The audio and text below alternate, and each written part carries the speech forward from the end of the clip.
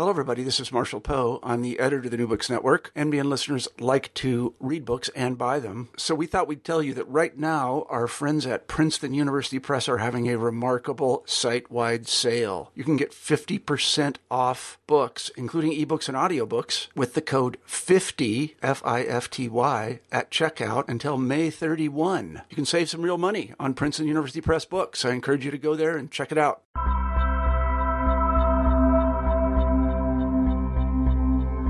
Hello and welcome to New Books and Religion. I'm your co-host, Hilary Kale.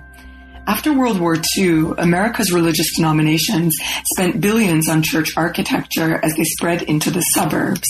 Gretchen Bigelin's latest monograph, The Suburban Church, is a richly illustrated history of mid-century churches in the Midwest that shows how architects and suburban congregations joined forces to create a new wave of modernist churches to reflect and shape developments in post-war religion, its ecumenism, optimism, and liturgical innovation, as well as its fears about staying relevant during a time of vast cultural, social, and demographic change. Gretchen Bigelin is speaking to us from Valparaiso University, where she holds the Phyllis and Richard Duesenberg Chair in Christianity and the Arts. Welcome. Thank you. Thank you, Hilary. This is fun. I'm excited to speak especially about these suburban churches because I certainly, as someone who grew up in the suburbs, am very familiar with these, and I think a fair number of our listeners will be too. First, I wanted to ask you how you initially became interested in the intersection of architecture and religion going way back when. Let's see. I was a history major in college, so pretty traditional history.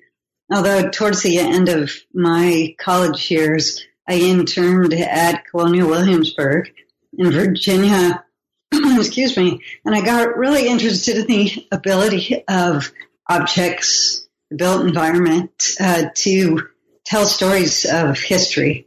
So my immediate next move after college was to go to a museum studies graduate program, and really liked that and anticipated a museum career.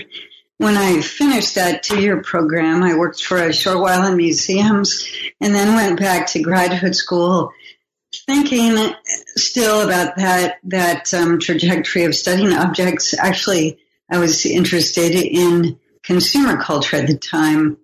But then the university I went to, which was Yale University for American Studies, happened to have this kind of lively group of younger scholars who were looking at American religion from a more social history perspective, I guess, a much broader perspective than scholars had typically brought, I think, in previous years to the study of religion and its institutions. And so I started taking classes in American religion also, along with my other material culture and American studies classes. And sooner or later, those two things came together. And at that point, this was the late 80s, and there really wasn't much of a bibliography in the material culture of religion, except in the field of anthropology, of course.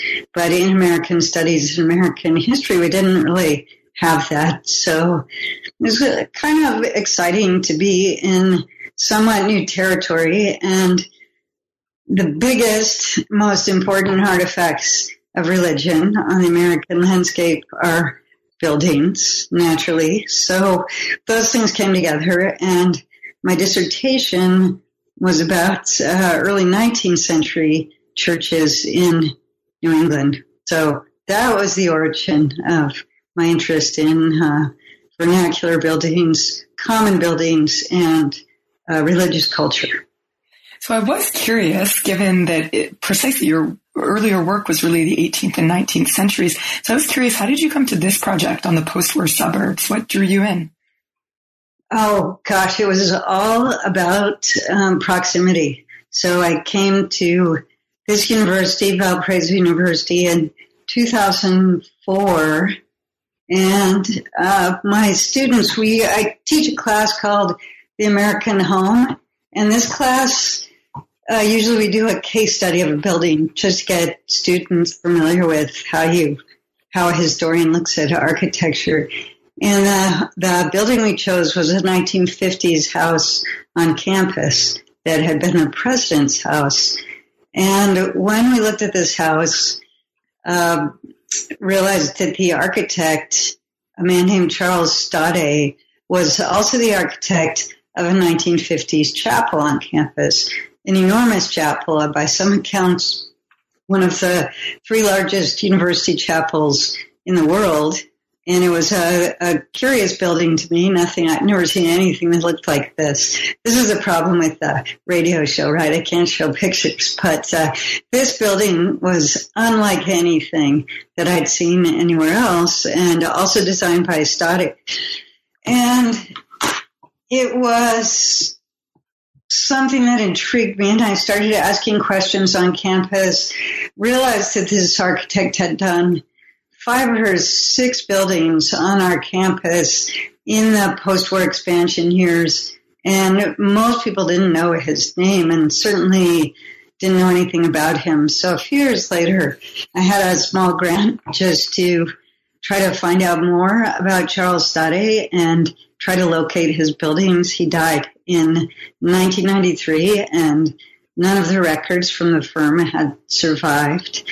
But I did some newspaper research and talked to people in churches who referred me to other churches. And so I found out that the great majority of his output from his office in the 1950s was the suburban church, hundreds of these buildings. So when I traveled around to look at these churches,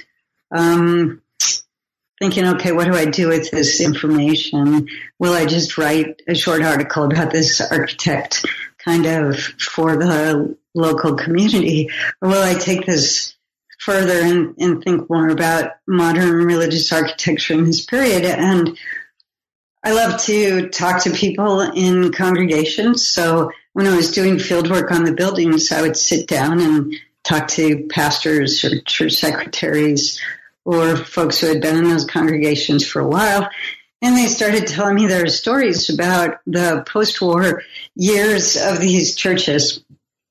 And in those conversations, I realized that something had happened in these places that was very different from the stereotypical view of the suburban church that many of us, probably most of us, have in the post-war years, but also in the present. Meanwhile, I found myself actually being intrigued by modernism, this kind of common modernism, not buildings that make it into the architectural history canon, but things that were all over on the landscape, things that, structures that people just didn't pay attention to because they were so ubiquitous. So I don't want to make this story too long, but I started thinking as a cultural historian, what are the questions here that are most interesting, and how can I construct a study so that buildings are really at the center of what I'm doing, field work, understanding design, understanding construction, but using those material things as a way into telling perhaps a different story about what happened in these suburban churches. One of the things that I think is so compelling about the book is what you put it very nicely, I think, in the introduction, when you say that sometimes when people look at these suburban churches, they say, what were they thinking? But then you actually took that and you took it very seriously and you said, that's right. What were they thinking? I mean, what were these communities thinking in the late 1940s and early 1950s when they were making actually rather radical decisions about creating new kinds of buildings? So on that note, I wanted to ask you to give us a little bit more insight into these moments, this late 1940s, early 50s. Likely all of our listeners know, or anyway think they know something about the suburbs, but take us back for a moment to these suburban pioneers after the war. Who were they? Why were they moving there? What were these communities like? How are they being shaped? Sure. I want to say, first of all, that because my study was based in architecture and oral histories, that I interviewed close to 100 people for this book who graciously shared their stories with me, dug deep into their memories to remember the 1950s and the 1960s.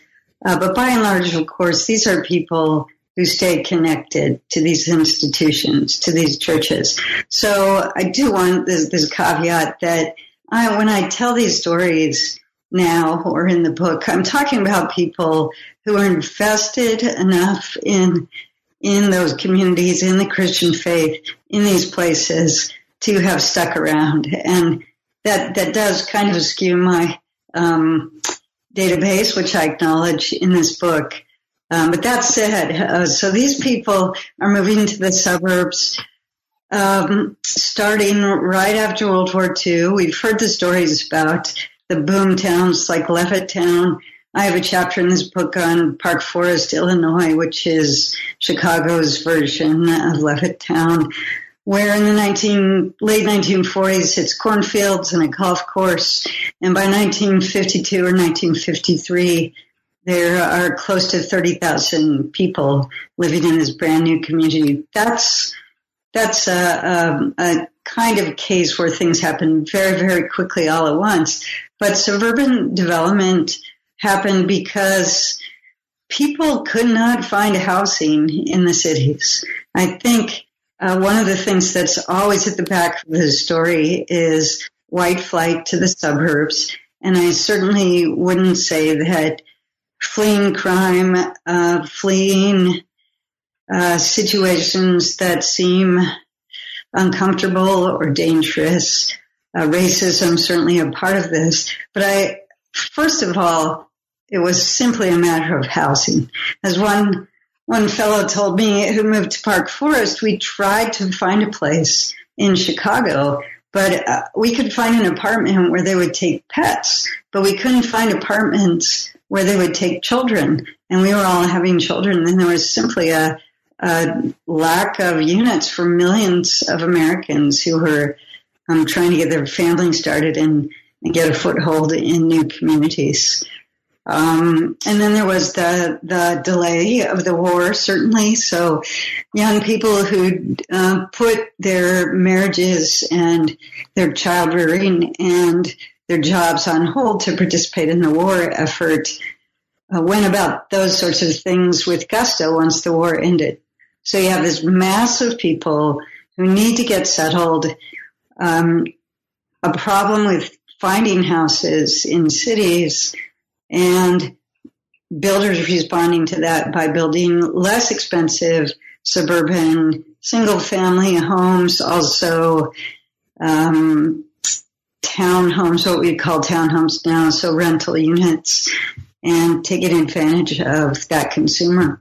You mentioned a number of times, even in the 1950s, that these suburbs were coming under some fire, especially from intellectuals and academics. On the other hand, some people were seeing them as the wave of the future in a positive sense. What are some of the ways that the suburbs have been characterized? And do you find that that's starting to change in academic work on the subject, or has it remained relatively stable? That's a great question, and it's definitely changing with scholars who are looking at places like Levittown or the suburbs in general and realizing these were hardly one-dimensional communities. Life there was complex, as human life always is. Relooking at questions like race, trying to get the details of whatever integration happened and what the conflicts were along with that. Looking at different structures that were built in the suburbs. So not just looking at housing, which had been the first wave of the scholarship, but looking at the building of schools, looking at government buildings and shopping centers, and thinking about the whole built environment in that suburb and complicating things, looking at what the Jewish experience was in the suburbs, looking at how different ethnic groups reacted to each other, looking at politics and how that played out in the suburbs. But I think still that religion has resisted for some reason this kind of reinvestigation.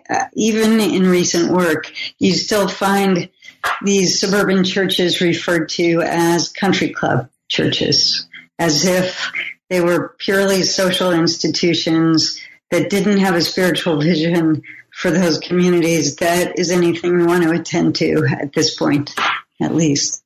And as you also mentioned, the idea that suburbia is sort of this bland and conformist place, this book really shows us that, as I mentioned earlier, and I'm simply using your words, but that people in the suburbs were actually making rather radical decisions about the churches that they wanted to build if you compare it to the churches that they might have known in urban environments.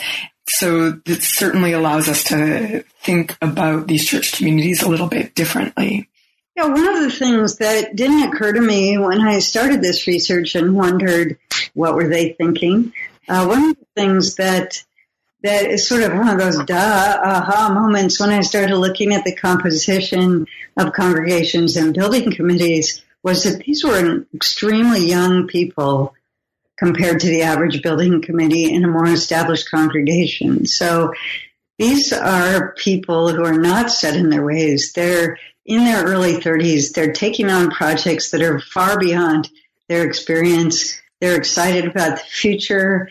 A lot of them have had experience in wartime with ecumenical Protestant groups, thinking across denominational lines, thinking about religion and community in very different ways, and bringing those new ideas and that energy to the suburbs. And one of the things I wish I could say this definitively, because I'd like to, although at this point it's more of a tentative understanding that I have from this particular research, is that 1950s generation of suburban pioneer, as they called themselves, is pretty different from what you get even a decade or certainly 2 decades later.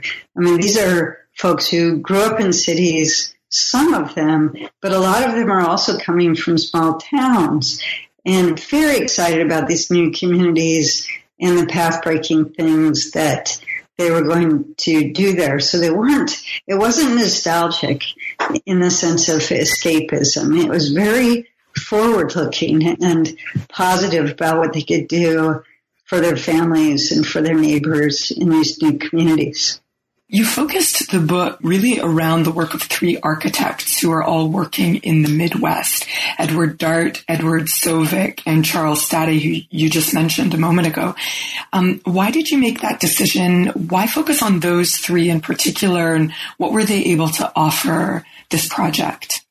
Good question. All right. So I started looking at Stadé, and I realized that he was probably what we might call a second-tier architect. He wasn't one of the great remembered architects of that period, although he was known nationally in that period as a very fine church architect through his involvement in various architectural organizations. But as I was studying him, I realized he's designing mostly for Lutherans because he's a Lutheran and these architects are connected to their own denominations. So there wouldn't be enough of a book just to talk about Stadé. I was starting to see a gap in the research in architecture in general in these post-war years on the regional aspects of architecture. So I had decided, and also frankly for just logistical reasons, to focus on this area of the Midwest. So kind of the Great Lakes, Minneapolis to Indianapolis reach of states and cities.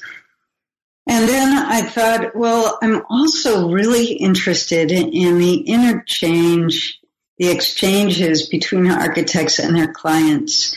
So I didn't want to do a study that just kind of cherry-picked buildings and architects because I liked those places that they designed, but I wanted to look at the development within the life work of particular architects so that I could see, for instance, imagine 2 buildings. You have the same architect, let's say Charles Stadé. He designs a building in Deerfield, Illinois, and he designs a building in Winnetka. They're both A-frame churches, but his congregations are very different. They're different kinds of places. They have different financial resources. So how do those demographics and even the character of those congregations affect the way that this architect can work with them and what that eventual product can be? So I was trying to be really attentive to place, that's the Midwest, and these relationships between architects and congregations, how the architects moved the congregations perhaps to a different way of thinking about church architecture, especially as they were convincing them that modernism was the way to go, the only proper architecture for churches in the post-war years. So I was thinking about also the effect that the congregations had on the architects. How did congregations, in fact, shape the way the architects thought about space? Because that's a direction that we don't often think about when we're architectural historians, how the design itself is shaped by the client. So I had Charles Staude already, and then I started looking for other architects like him. That is, architects who weren't just doing churches because they were trying to make a buck, but actually had some kind of investment in what it meant to design a church for a suburban congregation. And also architects who left some kind of a reasonable paper trail. So that led me to Edward Sovick, who was, I would argue, the most articulate church architect in America in this time. Wrote a lot, read a lot, both of which are unusual for architects. And he was still alive, so I had wonderful conversations with him, and that was a real benefit, joy, in fact, of this project. And then the third architect I chose, Edward Dart, was because he did, for instance, one of a classic Chicago skyscraper, Water Tower Place. That was one of the last buildings of his career, and he was known for these more monumental buildings, but he did a few dozen parish churches as well. Really stunning little buildings, not all of them, but he worked well with congregations on extremely limited budgets. And he also worked with a lot of American Episcopal congregations, so it was a different tradition as well. So I had two Lutheran architects, Sovick and Staude, and the Episcopalian Edward Dart. That is no accident, because those were two denominations that were embracing modernism in church design with some gusto in that period. So that was also factoring into that. I wanted to return to what you were saying about the clients also shaping, or the communities also sort of shaping the way that these architects were working and were able to work. Can you walk us through the life of a 7-day-a-week church in the Midwestern suburbs in this period? I mean, what sorts of activities and needs did the congregations have? And I think that'll give us also a good sense of some of the challenges that the architects were up against. Hillary mentioned a 7-day-a-week church. That's a term that predates this period, but it took on pretty wide meaning in this period and indicates, as is obvious, that this is a place that's busy all the time. These are not plants. They called them church plants, which was the sanctuary, but also the offices, the educational facilities, and the social facilities. These were not places that were just for the weekend. There was a variety of events going on during the week. For instance, let me back up a little bit first. So not only is it the 7-day-a-week church, but it's also a church that's very oriented around family and also very oriented to the idea that every age group in that congregation, from seniors down to infants, has its own needs in the context of the church community. So programs for mothers and young children, but also programs for seniors, programs for youth. This is the beginning of the world of the church youth group with the youth pastor having its room in the basement of the church with ping pong tables and the old couches, and moving towards that certainly by the 1960s. So a lot of youth activities, other things that kind of straddled the line between the sacred and the secular, like Boy Scouts, Girl Scouts, reading groups. Groups would get together to discuss politics, to discuss great books. Some of them had athletic facilities, although not as many as you would think. That's really more the legacy of the pre-war church, these large urban churches that had really extensive athletic facilities. These post-war churches, one of the important things to say about them is they did not have a lot of money, especially the brand new congregations. So they were building just what they thought was most essential and then building on in other phases of the building project. So a gym was a good thing. You could use that for basketball and big church-wide events. So you usually had a stage at one end, so you could do the mother-daughter fashion show and luncheon and Christmas pageants and all those things we think about from the 1950s church. How did these post-war architects in the communities that hired them think about the links between space and objects and things like symbolism, faith, and moral pedagogy? Well, that is something that was debated very much at the time, as you indicated. So it was never a settled question. And the Lutherans never said churches should look like this. The Catholics never said churches should look like this.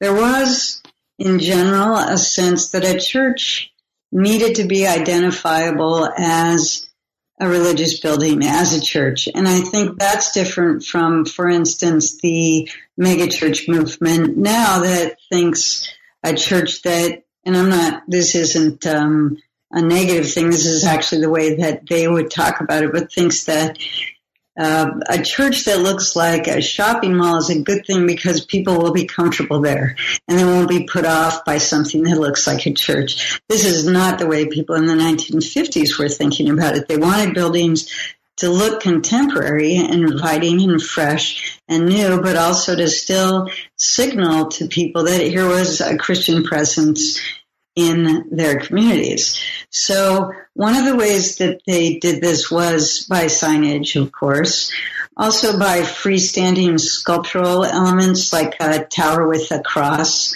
and then by the shape of the buildings themselves. And I have a chapter in this book about the A-frame, which is a building that's mostly roof.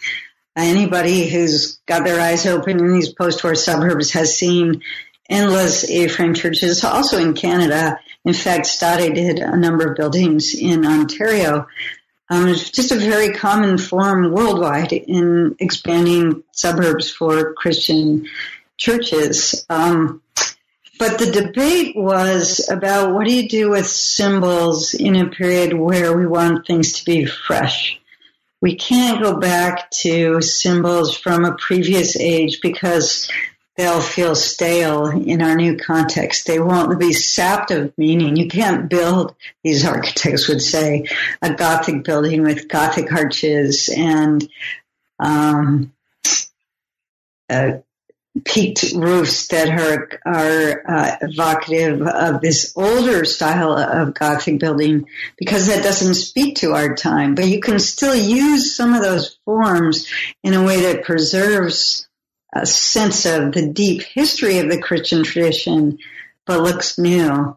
And the debates over symbols, for instance, in ironwork or stained glass, were similar in that artists and architects were saying, we can't use the symbols we've had before because they're not fresh. They aren't going to mean things to people because they'll just take it in like landscape.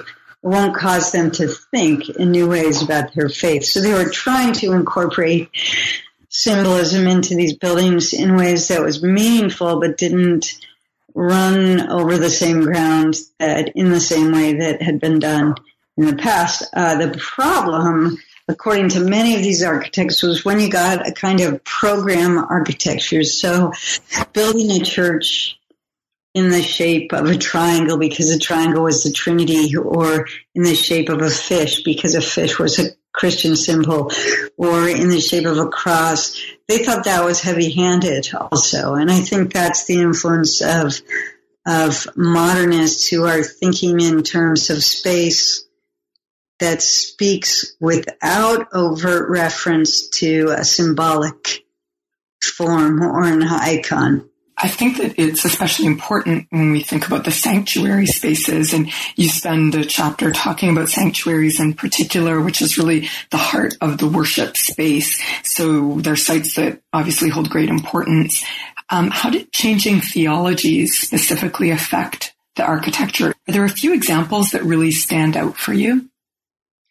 Definitely. I think over this period, the 50s and the 60s, what you're getting is a move towards the idea of the gathered church. That's the term that would have been used. Less so in the 50s. Certainly it's very common by the 60s. And what that means is that parishioners aren't observers. They aren't an audience to the worship service. They are participants in that. This means that smaller churches were a better fit rather than a huge auditorium that fit 1,000 people, a small sanctuary that fit several hundred where people could sit in a curved rows so they could see each other's faces at the same time that they saw the preparations for the Eucharist, for instance, in the chancel area, whatever that was. So there's this idea that we're participants in the liturgy. We're not spectators. How does that happen in architectural space? Well, if that's in fact the idea that people have in mind, you would think that they would throw out the processional church entirely and just start worshiping in folding chairs around a circle. But that doesn't happen, of course, because congregations and architects are also trying to balance a sense of a space as sacred, and tradition is a part of that. So this is a long, slow movement towards spaces that are flexible and in the round. But little things were done along the way that made the space feel more unified, even though it might still be essentially a basilican or rectangular worship space. For instance, having a chancel area, that area at the front of a church where you find the altar and the pulpit and perhaps the lectern and maybe the baptistry, that part of the church was still contained somewhat in its own space, but it wasn't set up on a huge platform, 6 or 8 feet up in the air. It was unified under the same roof. Sovic talked a lot about this, that you could create a unified space simply by having a tall roof that was the same height throughout the whole space. And it does work if you're in a building like that. No matter which way the seating goes, if the roof is high enough and the ceiling encompasses everything, it will feel like a unified space to you. So that was one way that they were thinking about that. But again, then the main theological idea, liturgical idea that's going along with this is, how do we get people to feel like they are a part of this worship service, not just spectators? Did you find that there was a difference between liturgical churches like the Lutherans or the Episcopals and non-liturgical ones like Baptists, for example? Well, there is, of course, in doctrine, but not so much in the way that gets played out in space in the 1950s. One of the things that interested me, too, was that the liturgical churches are actually more adventurous with architecture and space than non-liturgical churches, which is counterintuitive, at least it was for me. So I would have thought a congregational church, for instance, would have been very flexible in terms of space, whereas where there was a strict liturgy, space would have stayed in familiar patterns. Some people have speculated that this is because, and Martin Marty is one person that raised this idea with me, is that when you had a kind of an anchor of liturgy and you knew that that would be there, regardless of what the space was like, regardless of whether there was a lot of light or not much light, or what the what the pastor was wearing or how people were seated, that liturgy would always be there as an anchor that freed you up to do more with changing, experimenting with the space and with the design of the building. Another thing is that congregationalists, for instance, are deeply tied to an East Coast, a Northeastern, especially American tradition of Georgian architecture. So their own history is kind of bound up in this classic American red brick, white pillar, rectangular New England meeting house on a hill kind of architecture. And they're reluctant to move away from that. I should say also there's a lot going on right now in this field on modern architecture and congregations in the post-war years. But many, many churches that were built during these years did not look like modern buildings in the sense that we think of them. Many of them were still essentially colonial revival buildings. And there's one very fine dissertation that was by a woman named Dale Dowling, Dowling, at George Washington University about 15 years ago. And I hope at some point that finds its way into a book, because she's talking about this colonial tradition and combining that with the heritage of certain denominations and also a Cold War conservative mentality, and why people would have also preferred that colonial look in a period that they're celebrating American heritage and American freedom vis-a-vis the threat of communism. Something else that you postulated in the book that I hadn't thought about, but that's really interesting, is the connections that Lutherans, Episcopalians, and Catholics had to Europe as well. So what you mentioned in the book is that perhaps they were also more familiar with the architectural modernism that had already been used in Europe even before the Second World War, and were a little more innovative in that regard as well. Definitely. The architects that I studied were part of a number of national and international groups. The architecture group in America that was the most influential is probably the Church Architecture Guild, or later called the Guild of Religious Architecture when it became Interfaith. And they had annual conferences. There was always attention to what was happening in Europe with modern churches, where contemporary ecclesiastical architecture was being built rapidly, in part because of the destruction of the war. So just around the area of Cologne, Germany, I think there were 300 churches built to replace churches that had been destroyed in the decade or two following World War II. And the modernism, the modern church architecture movement begins in Europe. You could point to earlier examples such as Frank Lloyd Wright's Unitarian Church in Oak Park, Illinois, which I think is about 1907, 1909, as a forerunner of that in America. But really the more influential buildings are in France and Germany and Switzerland in the pre-war years also. So American architects are talking about, deliberately saying things like, we are behind Europe. What is wrong with us? We're not forward-looking. We're not we're out of it. We're not doing what's really current and important in church architecture. Why are we so conservative in this country? So they're aware that American buildings aren't as modern as European buildings. And as you said, the Lutherans especially are well connected to what's going on with the German church, the Scandinavian churches.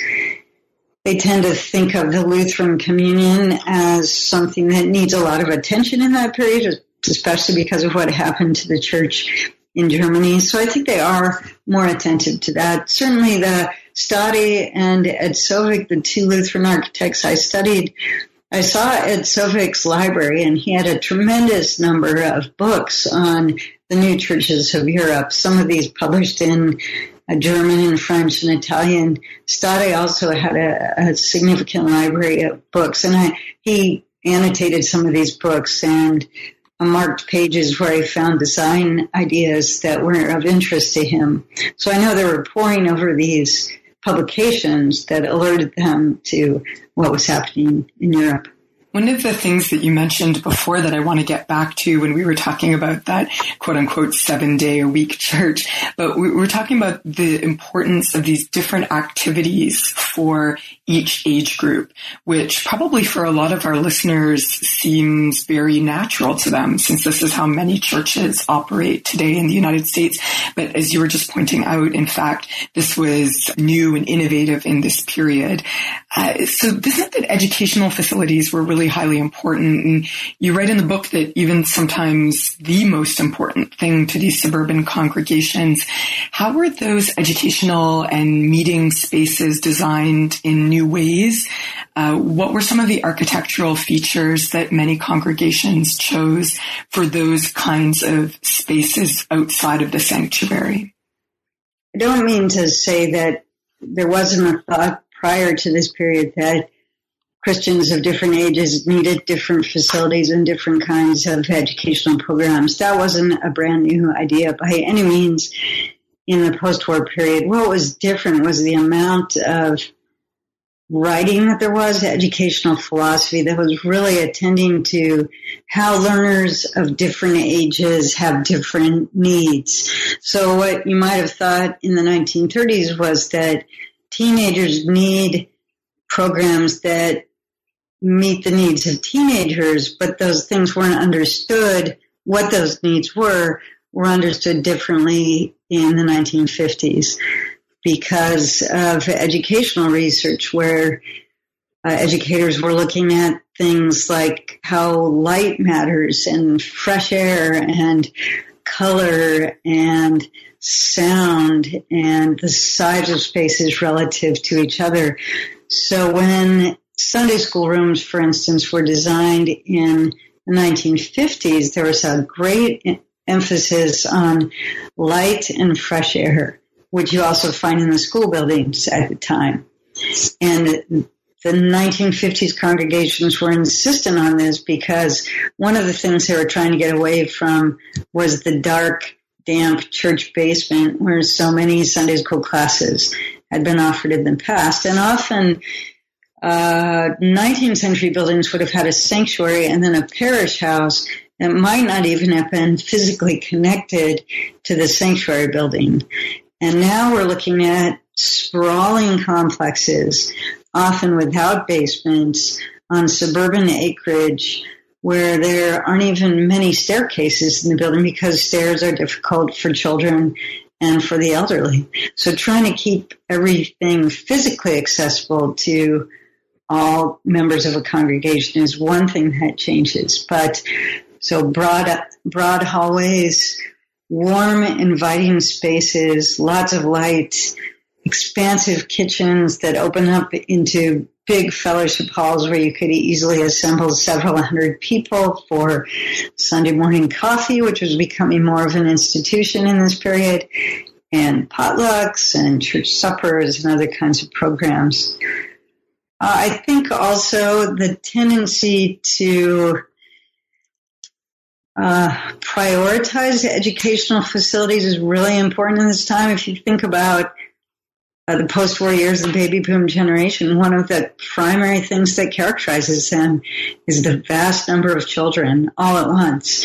And I talked to people in churches where there were literally 1,500 kids in Sunday school, and trying to come up with facilities to manage that number of children meant that there were often multiple Sunday school hours. Some churches even had 3 consecutive Sunday school hours because that was the only way they could fit all those kids. Some had school buses parked in the parking lot where they would hold overflow classes.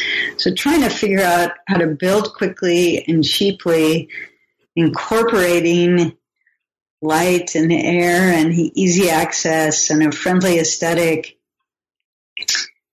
with very little money was difficult. And that is one reason that the education facilities, for instance, especially in these buildings, haven't aged so well. I think the sanctuaries have aged better. Mm-hmm. But they made space when they needed space. Right. Yeah. And as you said, a lot of the spaces were also flex spaces in a sense that could be used and reused in different kinds of ways as the congregation. One of the hallmarks of these buildings is the accordion screen that take a large multi-purpose space and make it into 6 or 8 separate classrooms so you could right, just as you're saying, use these spaces for multiple purposes during the week. Those accordion screens, that is something that I remember from my childhood. Definitely. Certainly. And something that you were saying before, actually, that really struck me, one of the images I loved from the book was, I can't remember which church it's from, but anyway, an image of Sunday school teachers with children, and they're in front of this luminescent window in a Sunday school classroom planting little plants. And the caption, which might be your caption, in fact, but it says about, learning about God's creation through getting your hands in the dirt and planting these plants in the sunny Sunday school classroom.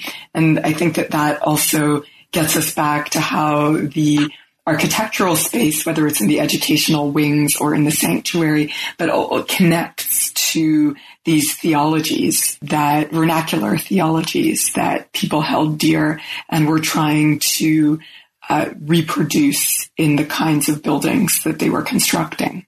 One of the points that I read frequently in the literature of Sunday schools in this period was the idea that God was present everywhere and Christian education could happen everywhere. It wasn't, you didn't need a little fake sanctuary in the children's section of the church. What you needed was to incorporate what we might call God talk now into all the things that kids were doing, whether they were drawing or planting plants or looking out the window or singing, just practicing this idea of the presence of God in all these activities of life. So you would integrate this into things that were on the surface maybe secular, like the Cub Scouts or the coffee hour, but all these things were intended to be marked with a spiritual sensibility. And this is one of the things that I puzzled over. I don't know that I know the answer to this, but we often say that these were, as I said, country club churches, so that you took religion and you domesticated it into something that was simply a social club. But what I'm wondering is, what about if you're in a space where you also worship, that is also a space where you're engaged in fellowship with other people in your community? Maybe you're having a mother-daughter tea, but simply by being in that space, does it secularize the space or does it spiritualize the activity? And I think I was leaning more towards, well, I think it spiritualizes the activity. If anything, just as a corrective for the way that we've often thought about it, how these activities worked in those spaces.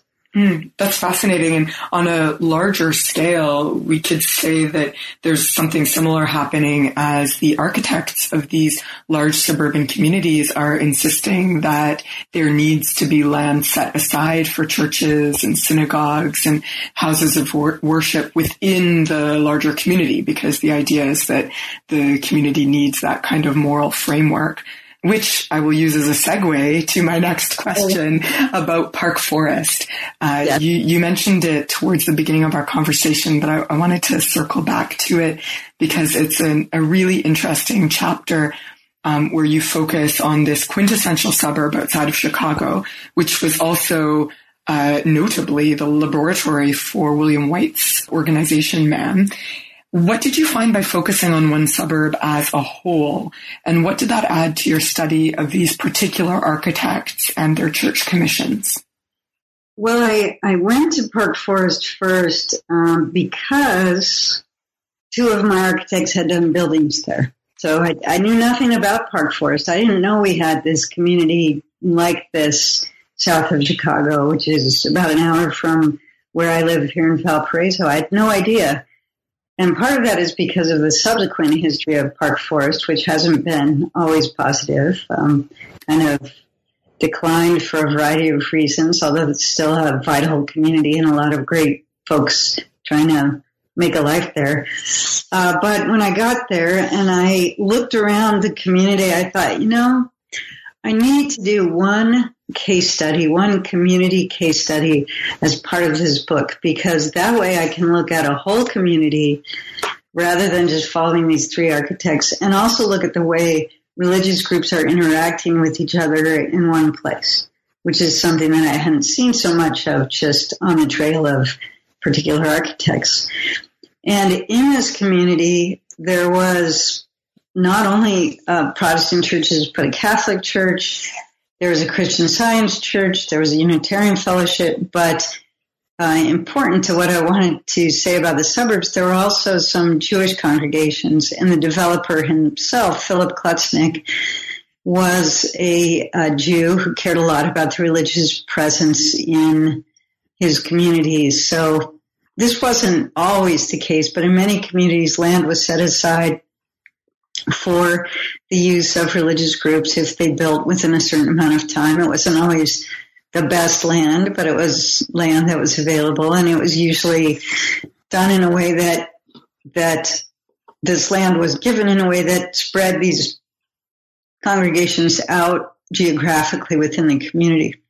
So I did find that there were similarities between denominations, between Jews and Christians, and within the Christian denominations, especially in the way they were thinking about the social life of their organizations.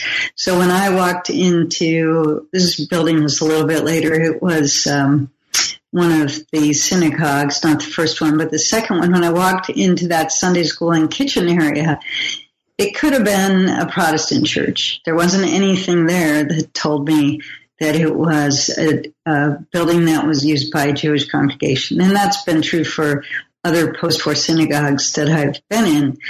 But of course, the synagogue space itself is very different. So one of the things I found was that the social spaces are similar and they're affecting each other in curious ways. Christian Science practice, for instance, usually doesn't have fellowship areas, but there in Park Forest, because everybody else was having potlucks, they used the elementary schools, the intermediate schools in the community to have these kinds of social activities. So there you have denominations affecting each other in terms of their social practice. Another thing I found was that there was a lot of ecumenical spirit. And a lot of that came out of the war. So people were still attached to denominations to varying degrees. I think denominations that had had a hard time fighting for their right to be different in the past continued to hold pretty tightly to that identity. In Park Forest, that was true for the Baptists and also for the Missouri Synod Lutheran Church.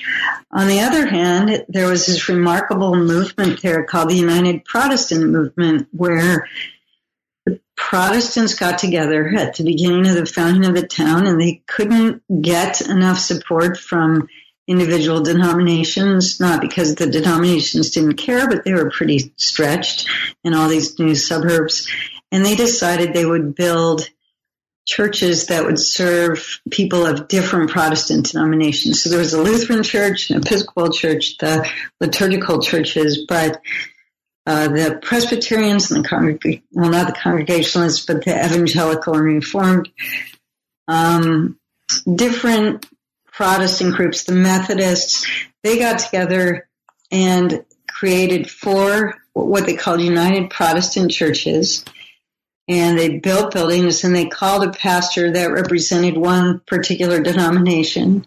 So the first one, which was eventually called Faith United Church, had members from all different denominations. And actually, I can't verify this, but I was told by some of the older people that there were even Jewish people in the community who would come to their activities because it was an open kind of community in that sense. But it wasn't a community church in the way that we think of it now. It was a church where you could still maintain some of your denominational identity. So I could go to Faith United Protestant Church, which was where the pastor was evangelical and Reformed. But if I wanted a Presbyterian wedding service, I could do that in that space. So they thought of it more as an umbrella that took in people of different Protestant faiths and made one community out of them, in the same way that fellowship groups in the military had done, or even in universities and colleges.